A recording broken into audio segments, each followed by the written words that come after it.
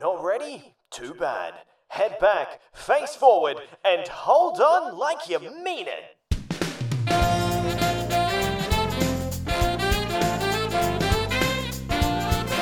Hello and welcome to Review Time's Theme Park Cast. This is a weekly show where we discuss all the ins and outs of attractions and parks from around the world.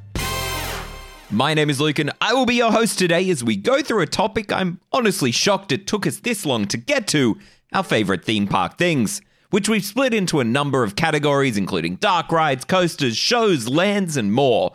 But joining me as always is the man who is super excited to visit Sandusky, Ohio. Personally though, I don't see the point. It's my Review Time co-host Dominic Lacey.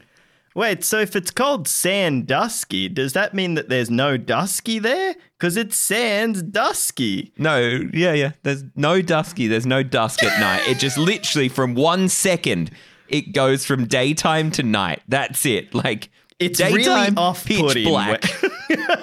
Everyone's just walking around like, oh, geez. Like the whole city, just everyone freaks out all of a sudden. You never really get used to it. You never get used to it living there. I genuinely do often wonder sometimes if people actually live in that city because all you ever hear about Sandusky is Cedar Point. That could just be because we're theme park people, but like, I don't know, it just seems weird.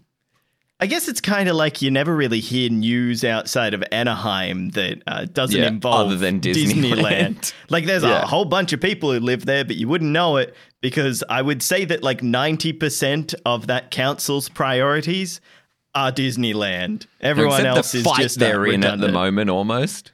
Where they're like, true. oh, well, I don't like you and, well, you don't like me. And then that's why they change their plans for the hotel and stuff and very strange. Let's just admit that at the moment, it kind of feels like Disney doesn't like anyone. They like Disney. That's how it works. And people who blindly give them money. That's about it. And even then, they don't really like them. They just kind of put up with them. But we're not talking about negative Nancy things on this week's episode. This is going to be a positive episode because we are talking about our favorite theme park things, which we've broken down into a number of categories. We've done episodes like this before, but essentially we'll take it in turns. We'll go through what our favorite thing in that category is. The other person will tell what their favorite thing in that category is, and then we'll discuss. Generally, and then we'll roast each other. Yeah, I was going to say, there's two things will happen, and it's what happens all the time. One, we'll have the exact same thing, and we'll just kind of go, oh, yeah, I guess that's true. It is pretty good. Yeah, we'll have very close things, but somehow that means we'll roast each other anyway. I don't think anyone's going to come out with a super shocking thing, but, you know, sometimes if it's just not the same as your opinion, it's wrong. So, well, I think we can start off. My favorite theme park is La Ronde. Oh, yeah. I'm actually going on a plane right now to La Ronde. So, see ya. Yeah. That's what we, over the pandemic, have been able to save up quite a lot of money because over 18 months we haven't been able to travel. So we have actually starting today. And this is parody, so don't call us out on this. But we have started the La Ronde Trust Fund. We are going to go to colleges around the world and be like, you know what? You're not going to college. You're going to La Ronde, and they have to work there for 4 years. And by the end of it, will teach you more life lessons than any college or university degree. I'm sorry. I think that the funny thing as well is that I know so little about La Ronde except for the fact that it's bad. Yeah. I think it was one of the first like theme park memories I have. Like theme park YouTube videos I have a memory of us watching together is the one that just roasts La Ronde for like 30 minutes. I can't even remember who made it. I can't remember, but it was a while ago. It was someone who it like wasn't their typical style of video, but they were kind of like, look, I just want to point out. And it was like a 15-minute just roast of how bad it was. And we're just watching it going, ooh, ooh. And that's why we have to go. Anyway, it is the pinnacle of our list of It'll be the last things park to do. we ever review. Save the best till last. But so let's jump into it. We'll start with something that probably one of my standouts. I would prefer as a theme park guy, a nice, cool dark ride than a coaster. Ooh. So let's start at favorite dark ride. Now, to me, my top 3 are insanely close to each other. And depending on the day, I could go either way. So I'll just give you my top 3, and then I'll say the one that currently today stands at the top. So 3 different theme parks too. Twilight Zone Tower of Terror, the Disney Hollywood Studios version, not the others. The Amazing Adventures of Spider-Man, the Islands of Adventure version, because it's it's the same as the one in Tokyo, but it's in English, so I can actually understand it. And then Indiana Jones Adventure, the Disneyland version. Those are my top 3. And of those 3, Indiana Jones Adventure doesn't work consistently enough, so it's out. Twilight Zone Tower of Terror takes it. Currently, how I sit as my favorite dark ride in the world. Ooh. Okay, now mine's actually a lot different to yours. Ooh. Well, one of them's exactly the same, but 2 of them are different. Oh, that's a lot different for us.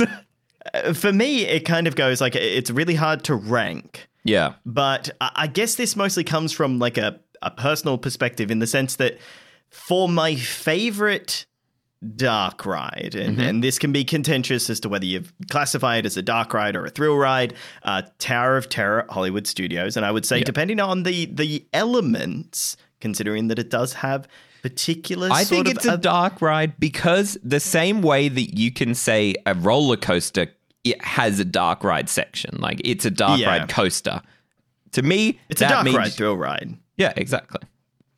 And then the other 2, I've actually got 3 here, but one of them's super obvious, so I'm just going to say that they're 2. It would be, and these all literally sit on the same line. So it goes first, Tower of Terror, and then all of these are second for me. Pirates of the Caribbean. Which version? This is just a blanket. Is that, am I allowed You're to do that? You're wrong, because the Disney World version's poo. No. Okay, so my reasoning is, and this is the same reason why I've also put in here the Haunted Mansion as like a blanket Haunted Mansion, is because those are the experiences, those are the attractions that make me realize that I'm on a special trip. It's like you can't get this without going out of your way. Like for us, either going to Tokyo or going to Paris or basically United States. There's no pirates close by. That's for sure. There's no there's nothing like it close by of either a Pirates or a Haunted Mansion, really. Like exactly, and those are the things that make me realize that I'm on a special trip. I'm doing something exciting that's a bit different, and it sort of helps to ground me in that experience. As well as I've also included a third one in here, which is Mystic Manor, because it's really good, and I've ridden that like 100 times. I don't think there's any major surprises. I think we've kind of the reason we've got, other than both our top being Twilight Zone, Tower of Terror, we've got quite different answers. There is we've approached it in different ways as well. Like, which Haunted Mansion, Pirates are easily the right, like, at a Disneyland style park, I'll probably ride Pirates and Haunted Mansion more than I will ride Indiana Jones Adventure in a trip. Yeah. Like, just mainly because probably the lines are shorter and they're not down as much. So and then I think the cool thing, which this might be contentious as well, the reason I like Haunted Mansion so much, even though it's not in my top 3, is I really like Haunted Mansion Holiday, and I kind of appreciate both versions almost equally, which means you got kind of 2 good rides in one. But yeah, Twilight Zone Tower of Terror has to be the Disney Hollywood Studios version. It's unfortunate that neither of us have ridden every single version of the Twilight Zone Tower of Terror, so we can't really have a exact. I was just thinking of it, and I'm like, I'm missing one. Yeah, I've ridden all of the Tower of Terrors, yeah, but not all of that style of attraction. Now, which just from the ones I've ridden now, I would have to say Tower of Terror is number 1. Guardians of the Galaxy Mission Breakout is number 2. Tower at Tokyo Disney Sea is number 3. And then Tower of Terror at what used to be at Disney California Adventure is number 4, which is almost identical to the one in Paris, but the Paris one would probably be at number 4 because it now has like a different storyline. And the DCA version I would argue is the worst, even though it's still a really good ride. Yeah, so it sort of falls under that problem of with the sort of the step down. So you've got the Hollywood Studios version, and for those that don't know, they are different in the sense that you've got sort of, it's more extended. I feel the drops are more intense. It's got randomized sequences and all that. I would say the DCA style is actually more intense than the Hollywood Studios style. But it's not as much of a full package. Not now. So I would not necessarily Guardians of the Galaxy Mission Breakout, but the original drop profile. I don't know if the motors were stronger or something, but that version, the DCA version, always gave me more of a gut punch feeling than the Disney Hollywood Studios version. I guess it's just the fact that it's really hard to compare considering the gaps that I have between my trips. Yeah. But from what I've experienced, like the Tokyo Disney Sea one is the least intense, but when it comes to the other versions, they're all just in a sort of singular attraction, but they're sort of stepped down in the pacing and all of that. And that's why Tower of Terror sits at the top. So you've got all those same things, like the same atmosphere and the same theme and the same sort of like, ooh, this is spooky. Even the pre-show is pretty much was before Guardians, like was identical between 3 of them. You know, the library, the perfect summarization of that point where Disney World, everything was just more grand. Yeah, there was like a point. It was like a decade where everything that they made at Disney World was just more. It was the +1 version, and that was a lot of when, you know, Paris was meant to be, you know, the +1 version. So take all the classic attractions and +1 them. And then there was, for the while, but the kind of in Twilight Zone Tower of Terror, it wasn't necessarily that Disney Hollywood Studios was a +1 as much as the others were a -1. Yeah. Which you like because it's cheaper, you know, they've got less things that can go wrong, essentially. But yeah, I feel, even though, you know, if we're talking dark ride, I guess of my 3 dark rides, all of them do have a thrill element of some kind. Like the Indiana Jones Adventure ride vehicle, the way it moves is a lot more thrilling than you'd expect a dark ride to be. Amazing Adventures of Spider-Man isn't super thrilling, but that effect where it looks like you're being sucked up into the air is an incredibly realistic effect. Like, if you go into that attraction blind, which you can't now because I spoiled it for you. But if you, like, I went into that attraction blind the first time I rode it. I had never even seen a POV. I'd heard that it was a good ride, but that was it. And then that moment genuinely is one of the moments I've had in a theme park where I thought it was real. So I genuinely thought that we were on some type of rising platform. It's very clever. It wasn't. We were on completely flat ground. Like, and that is incredible to me. The attraction cups you in such a way that it's really hard to see anything outside of the vehicle. I do say, like, one of my problems is because I experienced it first in Japan. I got to experience all of the effects and all of that, but I haven't, like, I didn't really get any of the story. I didn't really understand what was going on. The story. I could piece it together, but it was just sort of like, I don't know, it was less impactful. And I feel like that kind of would ruin it then now if I was to go and experience it in English, that it would kind of just be like, oh, you never get that Tokyo first version. Ride. That like wow factor that you get. Which is that's why I love the first ride, because I went in with so little expectations. That's what allowed it to wow me. And then, you know, each subsequent time I went on it, that's when you notice the more and more things. But yeah, I guess they've kind of removed that. Is there any rides in the world that you think may be in the top 3 you haven't had the chance to ride? I really like the look of Symbolica. I just, it's one of those things where to do what they did, it's at Europa Park, isn't it? No, that's at Efteling. Yeah. To do what they did at that park is just outstanding. Like on the fact that they're challenging Disney, and Disney is $1 trillion company. It's not something to take lightly when you're trying to go against them. Like even Universal struggles at times, and like, You know, sometimes when they go head to head, Universal struggles. So let alone, you know, a regional park, which is what this is. It would be like, you know, a Cedar Point trying to make a Disney attraction. Yeah, and they pulled it off. Like Symbolica, Efteling pulled it off. Which is why Movie World Australia needs a Space Jam attraction. Just hit me up. The original, not the new. Written the original. for you. It's right there. I know. I have talked about this before, and I will talk about it again. You have the opportunity to be like, hey, we're in the backlot. It's me, LeBron James. I think I'm not sure who's in it anymore. And he's like, oh, we're going to teach you about basketball. And you go into a fake NBA experience. And then they're like, we need you for our game. And then they pull you into the hole and you get sucked into the hole with it. And then you experience Space Jam on a slow moving boat ride. There you go. You could start off pretty cool. Just be like, have some fake out similar to Men in Black. Where it's like the universe and you or whatever it is. Oh, yeah, I love that. Where it's like, there is nothing out there. And it's like, wait, the agents are here. Anyway, I just spoiled that attraction. This is the spoiler cast. Apparently.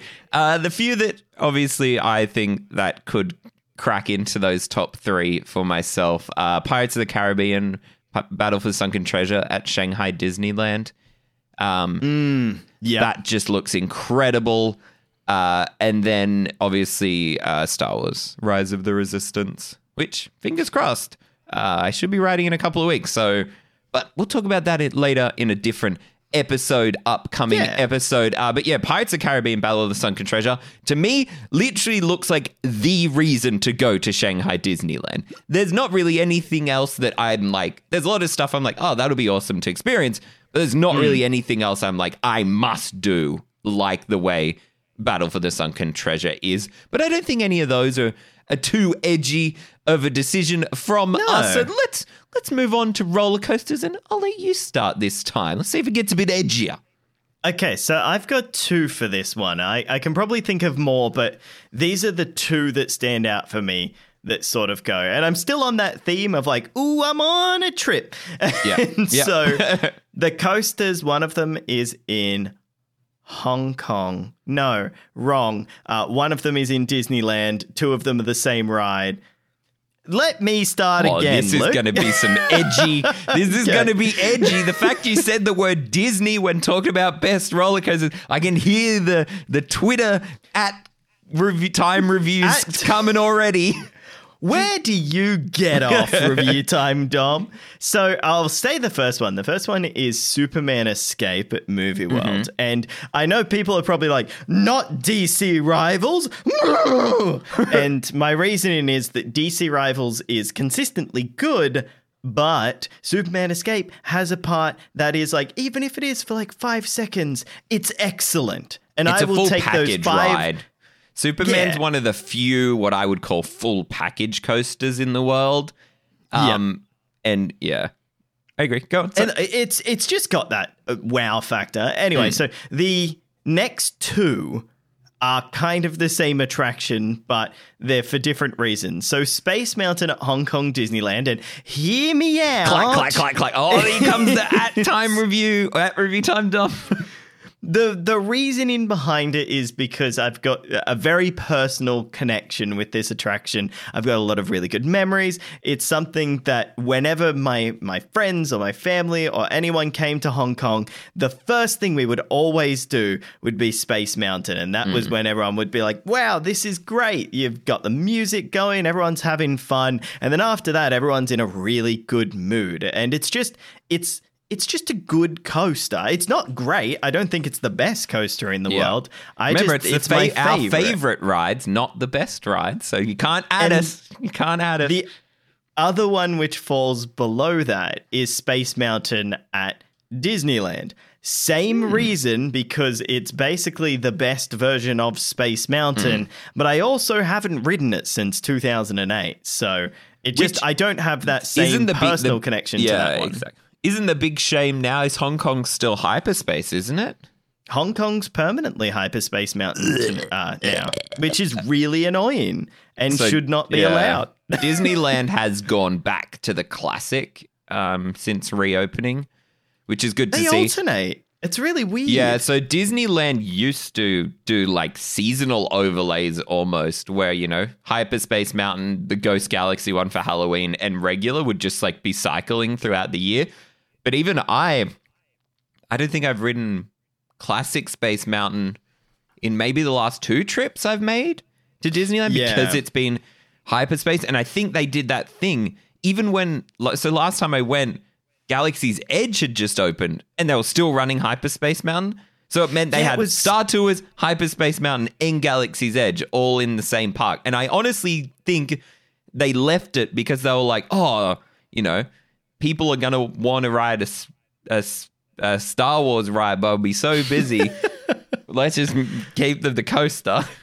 No, so I remember this, and I believe I may be misremembering it, but I'm fairly certain they took Hyperspace Mountain away and then just before the opening of Galaxy's Edge brought it back because it was kind of like tied into it. Yeah. Now, also, I was very lucky when I went in 2008 or the last time, it was either 2008 or 2009, but the last time I went, it was officially Rockin' Space Mountain. But thank the Disney gods, the bonus of Rockin' Space Mountain was that it only ran at night, which is really odd because why would you have it only run at night in an attraction that is completely in the dark? But thankfully, they did that. So in the day, we got to ride the original attraction. Then at night, it was like, welcome to the space stage. It's the Red Hot Chili Peppers. And that was a weird era where they also did it over at California Adventure on California Screamin'. Say, look, let's just say Bob Iger started off slow. But I think we've kind of approached it in a different way. But my thing is I don't really have any super strong personal connections with any coasters. So for me, it is just 3 coasters that I really like in my top 3 from 3 different parks. And you've ridden one of these 3 in no particular order. And then I'll try and pick my favorite, though it's going to be pretty difficult. So Maverick at Cedar Point, which is the Intamin multi-launch coaster that's meant to feel like you're essentially riding a Bronco. And that is just a super unique ride. Like, you know, I haven't done a ton of coasters. I've done like 130 or something, which I know sounds like a lot to some people. But for a coaster enthusiast, that's nothing. Then also in the top 3, the only RMC I've ever done, which is Twisted Colossus at Six Flags Magic Mountain. That thing just does not let up until it's done. I've been lucky. I know some people, you know, if you get unlucky, you don't get a proper dueling run, which means it's not quite as good of an experience. But I've been lucky every time I've ridden it.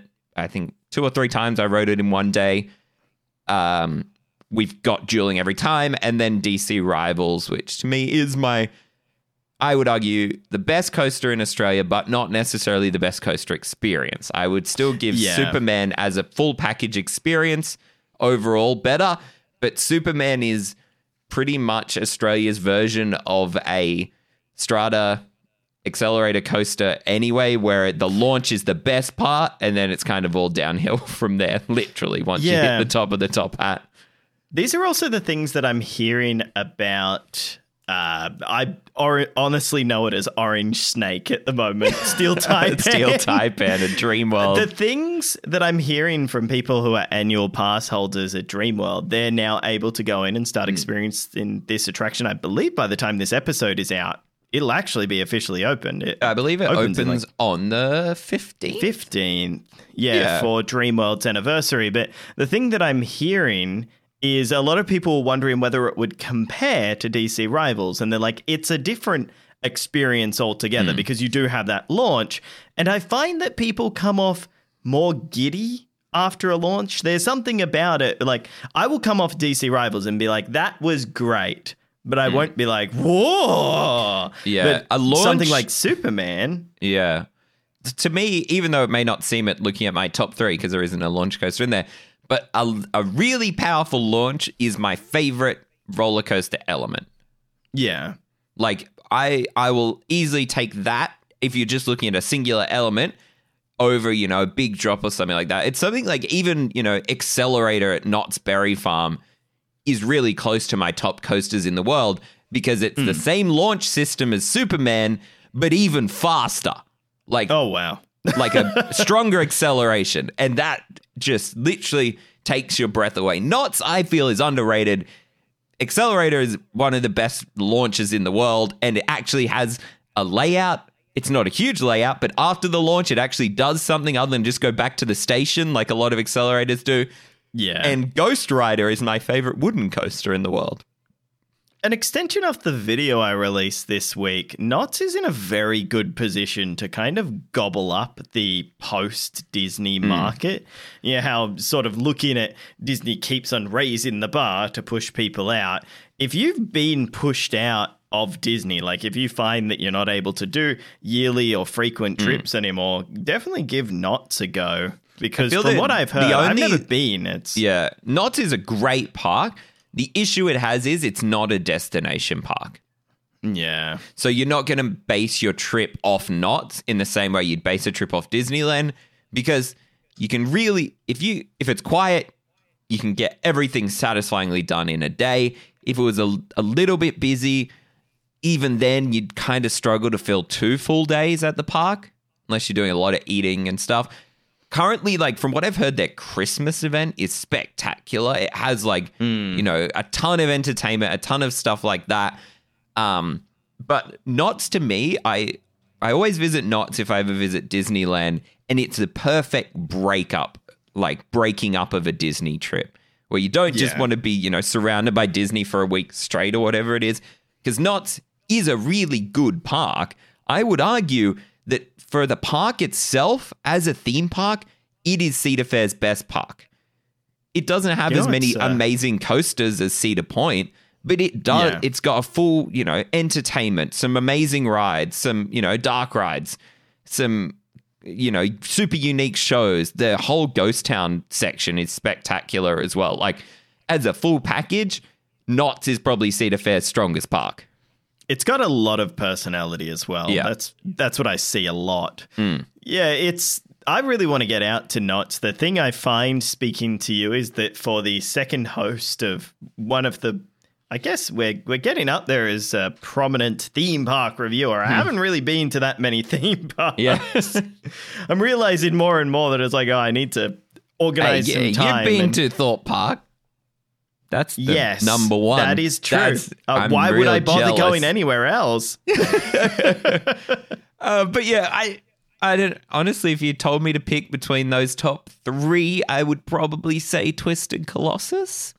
Yeah, I've heard really good things about that attraction. From what I've heard is it's, you know, a good RMC, but it's not the best RMC out there. Ooh. So that just makes me like more excited to try, you know, Steel Vengeance at Cedar Point, Hakugai at Nagashima Spa-Land's meant to be really good as well. And, you know, just some of I'm really excited to eventually get to try another RMC because that's the only one I've done and it's in my top 3 coasters. And people say, you know, oh, it's the 5th best RMC out there. RMCs aren't super expensive, are they? So the reason it looks like they're not as expensive is you kind of... So something like Twisted Colossus was a wooden roller coaster already that they then... So that Colossus was the wooden coaster at Six Flags Magic Mountain that they then turned into Twisted Colossus. So you've essentially... If you're doing that style of, you know, RMC where you're retrofitting a new ride onto a lot of... As much they can reuse the older system, you're essentially only paying for half a ride. But for even like a single rail RMC are quite affordable for a theme park. Because wasn't the one at Nagashima Spa-Land a full knockdown? No, it's our friend White Lightning. What was that? White Lightning, White Cyclone, I think. Yeah, it was that. It's that. An RMC of that coaster, yeah. I thought they fully knocked it down. No, okay. Because I was going to say, like... The one probably thinking of ground up RMC would be like Zadra in... in Europe. And from what a lot of people say, that is, you know... top 3 coasters in the world. And it's one of the... Yeah. It's really frustrating. We have a wooden roller coaster on its way in Australia. And it's just like, if they could have only spent the $20 to $30 million more and gotten an RMC. They probably wouldn't have even... Well, we've never had one in Australia, so it's hard to tell. But, like, let's see. What did Zardra cost, I wonder? Yeah. And remember, RMC is US-based, isn't it? It's the Review Time Google Cast. It cost 61 million PLN. What the heck is it? It cost 15 million US dollars, so about 20 million Australian. Isn't that what that's really cheap? Isn't that what that one is costing Australia? DC Rivals costs 30 million. I know you then have to also factor in that construction within Australia is very expensive, so you'd almost need to double the cost. But at the same time, I do believe that the entire New Atlantis land at SeaWorld is about 50 million. Yeah. So it definitely would have fit within the budget, which is why they didn't go down that route, I'm not sure. I do know that they wanted to sort of embrace that family crowd. And I guess if they keep it separated, which is a dumb idea, do not separate your thrill and family audiences, because otherwise you're just going to have massive problems. But if that's the route that they want to go down, then I wouldn't be surprised if... Yeah. All right, let's move on to something a little bit different. We're going to talk about theme park shows, but we're going to split it into two. So... Let's talk about, first, just favorite theme park show. We're not talking about nighttime spectaculars here. We're just talking about favorite theme park show. I'll go first with my top three. As always, settle it down to one. One of these might be a surprise to you. I don't know. Big Ben Beat, Tokyo Disney Sea. Indiana Jones Epic Stunt Spectacular, Disney's Hollywood Studios. And number one, Aladdin, a musical spectacular at Disney California Adventure. Unfortunately, no longer there. On thinking about it, I also saw that coming. No big surprises there. For three completely different reasons. Indiana Jones Epic Stunt Spectacular is probably the closest thing I would say Disney's ever come to a spectacle daytime show. Yeah. Like, there's some huge set pieces, practical stunts, practical effects, fire, explosions, everything you could ask for. I don't necessarily love the, we're filming a movie angle. I would prefer, and it was close, I almost replaced Indiana Jones Stunt Spectacular with Waterworld from Universal Studios. Yeah. I can see that. That's a storyline-driven thing. They don't do that weird pausing, talk to the camera, talk to the audience, / the camera for a little bit. But yeah, Big Ben Beat, Tokyo Disney Sea. Obvious reason why. Oh, let's talk about your three, and then I'll give some more reasons, just in case there's some overlap. Okay, so mine, there is a little bit of an overlap. The first two are actually at Hong Kong Disneyland. One of them doesn't exist anymore, and one of them I just always vibed with. So my top theme park show is Lion King, Hong Kong Disneyland. Reason being, I know a lot of people have problems with the sort of shows that are just like, hey, here is a really condensed version of the Lion King show. Yeah, book report shows. And I don't. I think the talent that they get for this show is spectacular. The dancers, the singers, the effects that they use as well, because this one's slightly different to the one that they have at Walt Disney World. And they've got effects in the stage. The stage rises up and down. They have aerialists and all that. It's just a lot of fun, as well as I believe that I know you are the biggest fan of Lion King at Walt Disney World. I do believe that the Hong Kong Disneyland version has better pacing. You're wrong. I do not care for the Tumble Monkey. Well, the Tumble Monkeys aren't in it anymore. But to me, that's why I like the Disney World version, because, as you were saying before, you're saying, oh, it's just a book report show. The Hong Kong version is a book report show. The Animal Kingdom one version is doing something extra with the music of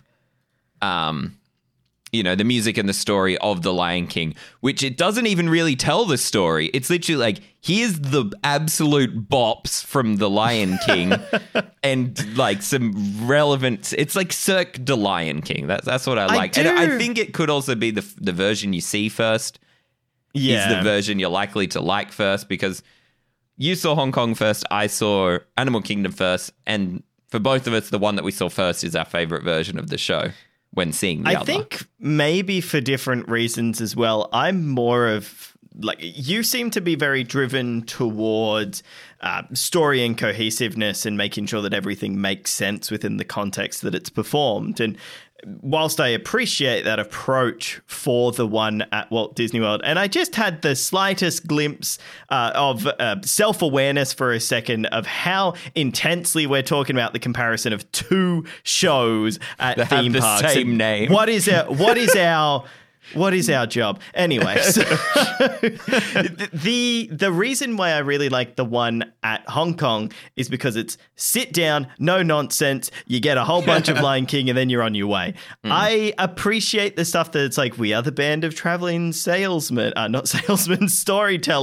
and you get to know a little bit about them, and then using that, they then take on their roles, and it's like them playing different characters. And I can also see why you wouldn't like just generic nondescript people coming up and taking on the roles of the characters as well. It may sound like each of us hate the other version, but I would say, I like the Animal Kingdom one is a 10 out of 10 show, and the Hong Kong's like an 8.5. It's not like a, and mine's almost exactly the same in that sense. There's only one thing though, and if you know, I think you will know if you've seen this show.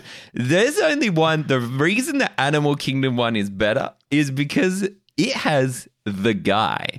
And it has our boy. Our boy. If you know the guy, you'll know the guy. He takes a lot of dramatic pauses when he talks. So the line, the line will be like, "We have been expecting you." That would be the way, and like to deliver that line. No. His way. Dramatic pause city. We have been expecting you. And if you know this guy, you'll know from just that description the guy. And this is a compliment. I love this guy. Oh, I love this guy as well. Like, I have found particular recordings of the show that have this guy, and he's a standout because of it. And the thing that I love as well is it's not just like, we have been.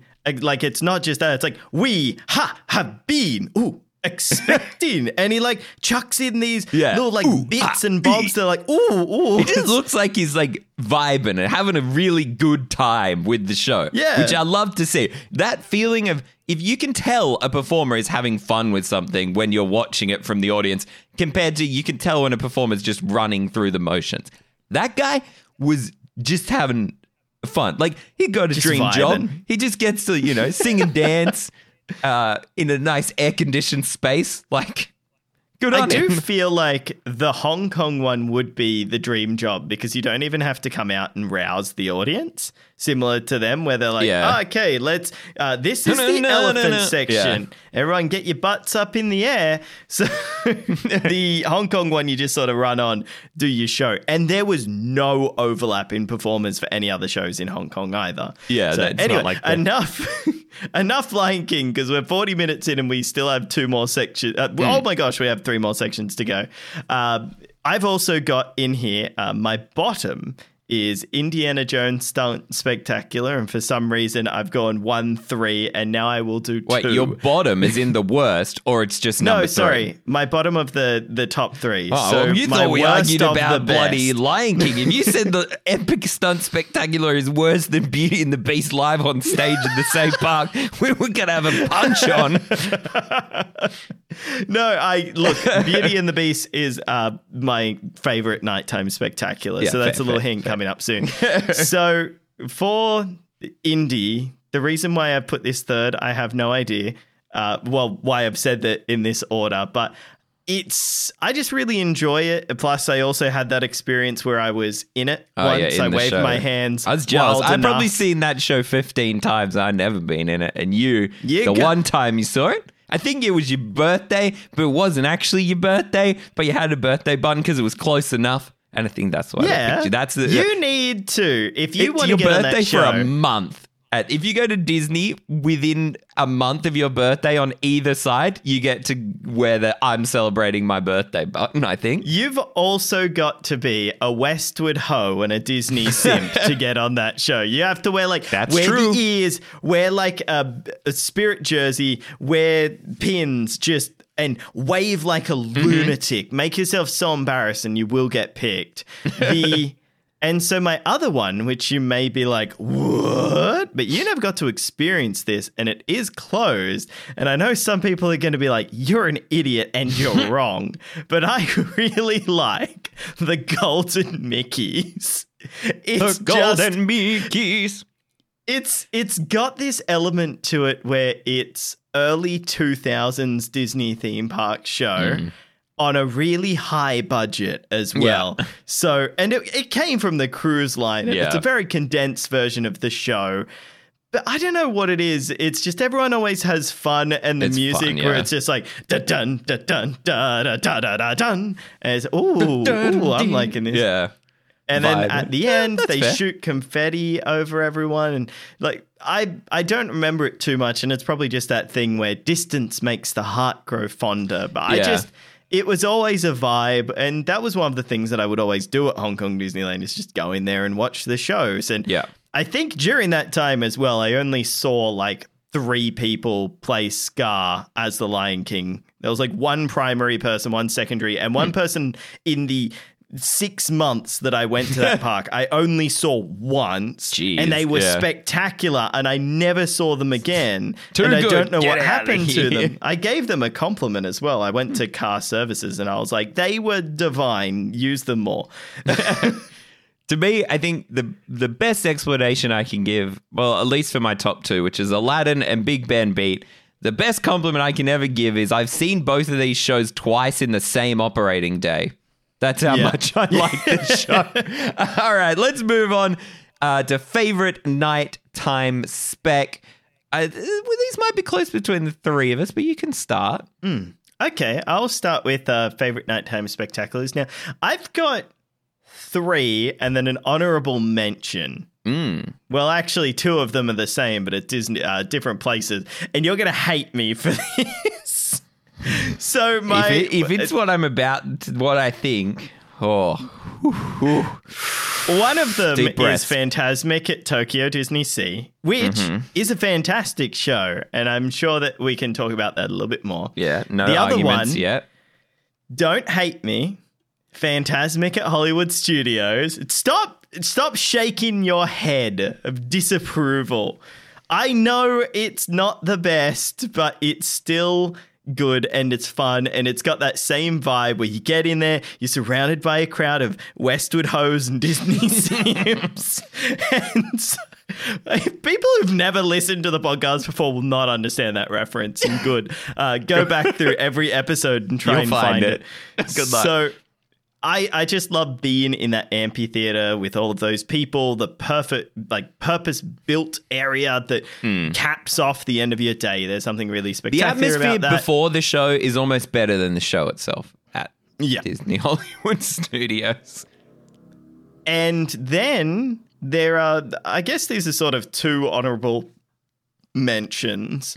One of them being Disney in the Stars, which was the original Hong Kong fireworks display.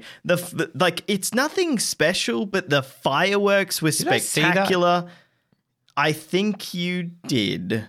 Yeah. It's just they slowly added more and more over time as it went on. Like, so when it first started, there was no projections or anything like that. They then started bringing in basic projections on the walls of the castle. Then they did a full projection mapping of the castle. And then they eventually started adding full projection mapping to Main Street as well for the same show, the entire time keeping the same fireworks, the same effects. The other thing as well, just the spotlights and everything, this being within Hong Kong, which is fairly close to China, they're very used to very big displays.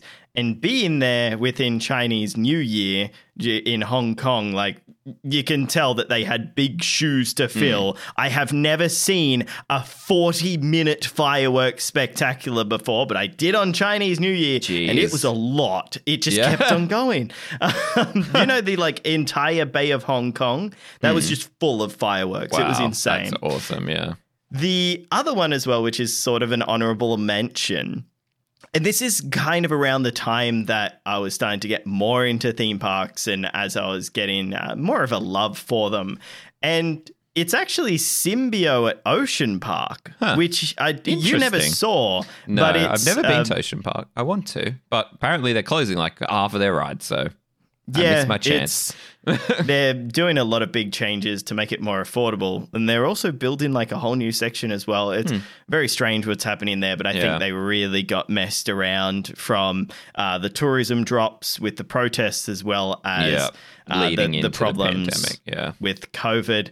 But Symbio was just one of those shows that, like, it's kind of like a mini Fantasmic. They've got fountains, and then they have projections onto the fountains and a bit of fireworks and that. But it just kind of ramped up and had really nice effects and really good music. And it was really fun. And that sort of kick-started me into being like, wow, this is good. Yeah. Is there anything better out there? And you know how you have that experience? It's kind of like when you find a good song and then you find a better cover of that song. Yeah. Stuff like that. Leads you down a rabbit hole. For me, I'll go this I can actually probably order 3-1. So third place, which is Hallowishes, which is Magic Kingdom's old Halloween fireworks display. Probably one of the best fireworks soundtracks in the world that you'll ever find. The one with everybody scream? Yeah, it's just a bop. And I was lucky enough, this one is like a personal connection too. I used to work, when I worked there, we would like, as a cast, we would often just sit backstage behind the Main Street buildings and watch the fireworks. You get like a spectacular view with like no guests to fight with or anything like that. Quick honorable mention to World of Color at Disney California Adventure. I love World of Color. Number 2 is Illuminations Reflections of Earth at Epcot, specifically the holiday tag, which is the traditional show, and then added like an extra 5 minutes of like holiday stuff. One point, like fireworks explode onto the water, and then the whole water like lights up like with candlelight. It looks like. Oh wow! Like that was awesome. And then number 1, Fantasmic at Disneyland pre-2017 changes. I appreciate that. I've never seen it. So for me, like what you were saying with Symbio, like some of my favorite earliest theme park memories from when I went to Disneyland in 2000 are of this show. I have vivid memories. I was only 8 at the time, and I still have vivid memories of seeing this show. It's one of the few things I have like super vivid memories of that I don't have any photos of to remind me from that trip. Then when I went in 2016, that was the trip that kind of turned me into like super passionate about theme parks. And then that time I saw it, and I started to think a few times. I sort of started to think about it more in a tech side of things. And that, I've been lucky enough to see a lot of different changes over time in that show. To me, still the best version of the show is the time I saw 2015 original show. Still Peter Pan pirate section, but the newer dragon, like the giant dragon, stuff like that. That show is, easily my favorite nighttime spec in the world. And this is probably the one where I can very easily say so far, this is my favorite. The others, would constantly chop and change between my 3 choices. This one, confident, this is my favorite nighttime spectacular theme park show. And I don't know if anything will come close to it. And a lot of that has to do with the personal connection I have with the show, just as much as the show itself. That's very similar to Hollywood Studios. Like when I went in 1999, I do not remember much of that trip. But as you were saying, I do vividly remember certain parts of Fantasmic. Like when we were waiting in the amphitheater, I remember where we were sitting. I remember looking back and seeing the Tower of Terror.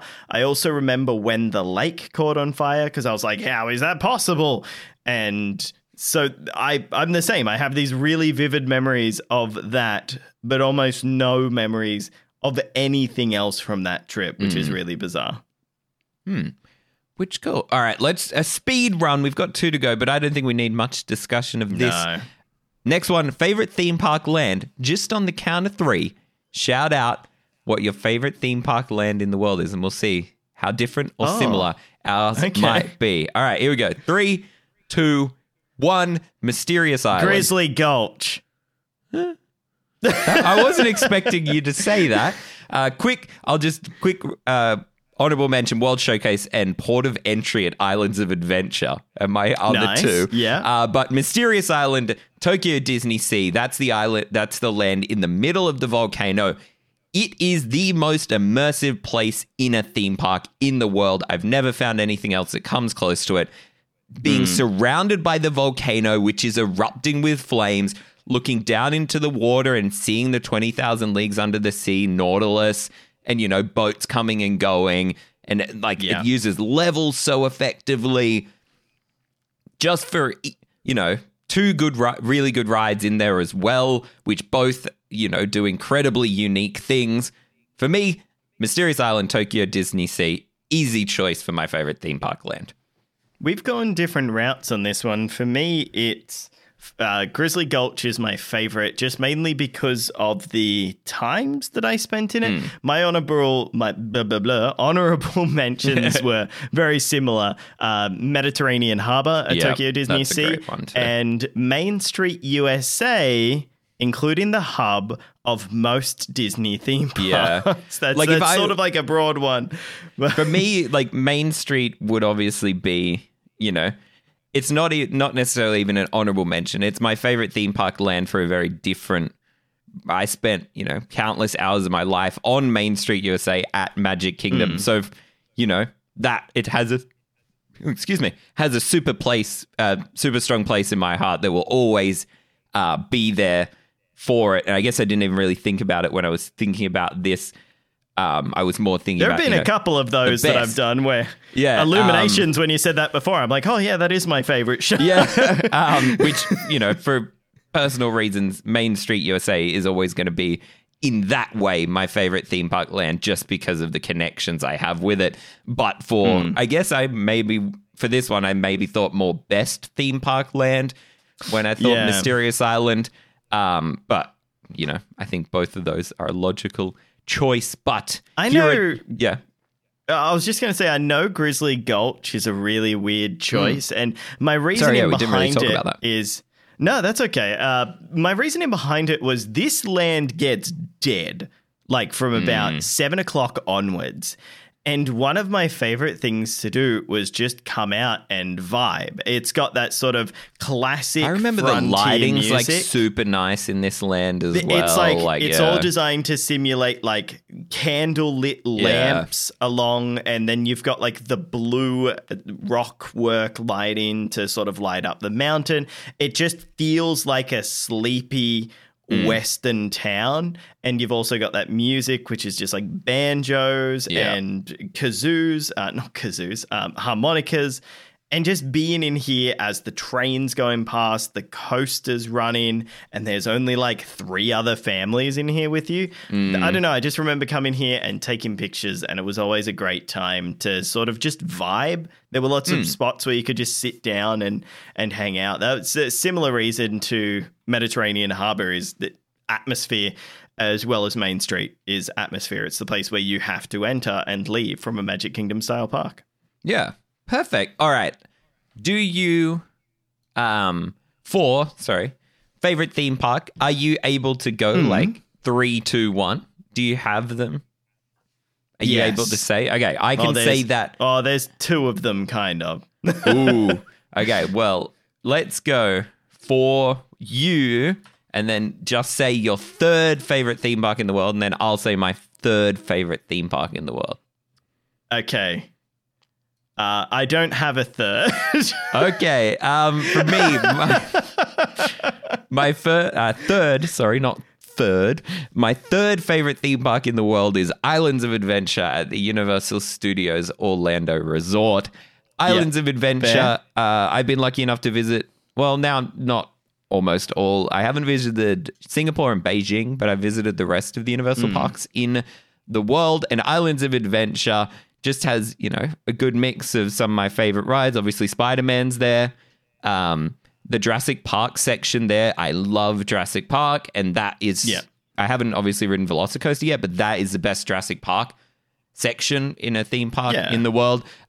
My little guilty pleasures there, my favorite, Poseidon's Fury. Oh, okay, no. And I actually, during Christmas time, I actually really love the Grinchmas celebration that they do at that park. It's like, they do like a full, 40-minute musical production of how the Grinch stole Christmas. So yeah, Islands Adventure, easy for me. What was yours for number 3?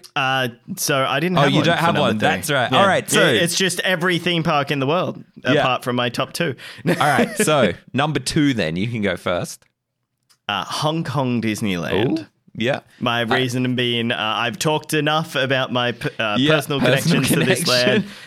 I don't need to go into it. I just spent a lot of time there, and I really like going back. All right. My number 2, Tokyo Disney Sea. What I would argue is the best theme park in the world, but that doesn't necessarily make it my favorite. I'm lucky I've, spent 2 days at this park with you. I spent 3 days at this park with my partner. And for a 14-hour operating day, every time I've been in this park, it is incredible how quickly that time flies. There is just... If you just look at the list of attractions at Tokyo Disney Sea, you really wouldn't think there's that much to do. But this is one of the few parks. This is a half-day park. Like if you just looked at the list of attractions, you could say that. But this is easily the park in the world I could just spend the most time in doing essentially nothing and still be insanely happy with my choice. Oh, I absolutely agree. Yeah. And all right, number 1 for you. Tokyo Disney Sea. Yeah, I was going to say, I was racking my brain if it could be anything else. And I think that makes sense. LeRon. Yeah, there it is. It's back, baby. Similar reasons for me with Tokyo Disney Sea. It is just a spectacular park to be in, even though it's the best. Like, I know some people sometimes have that thing. It's like, it may be the best, but I don't connect with it. But I do. I've been here with yourself. I've been here with my wife. And just being able to walk around that park, having some drinks, capping it off with Fantasmic, doing all of those spectacular attractions.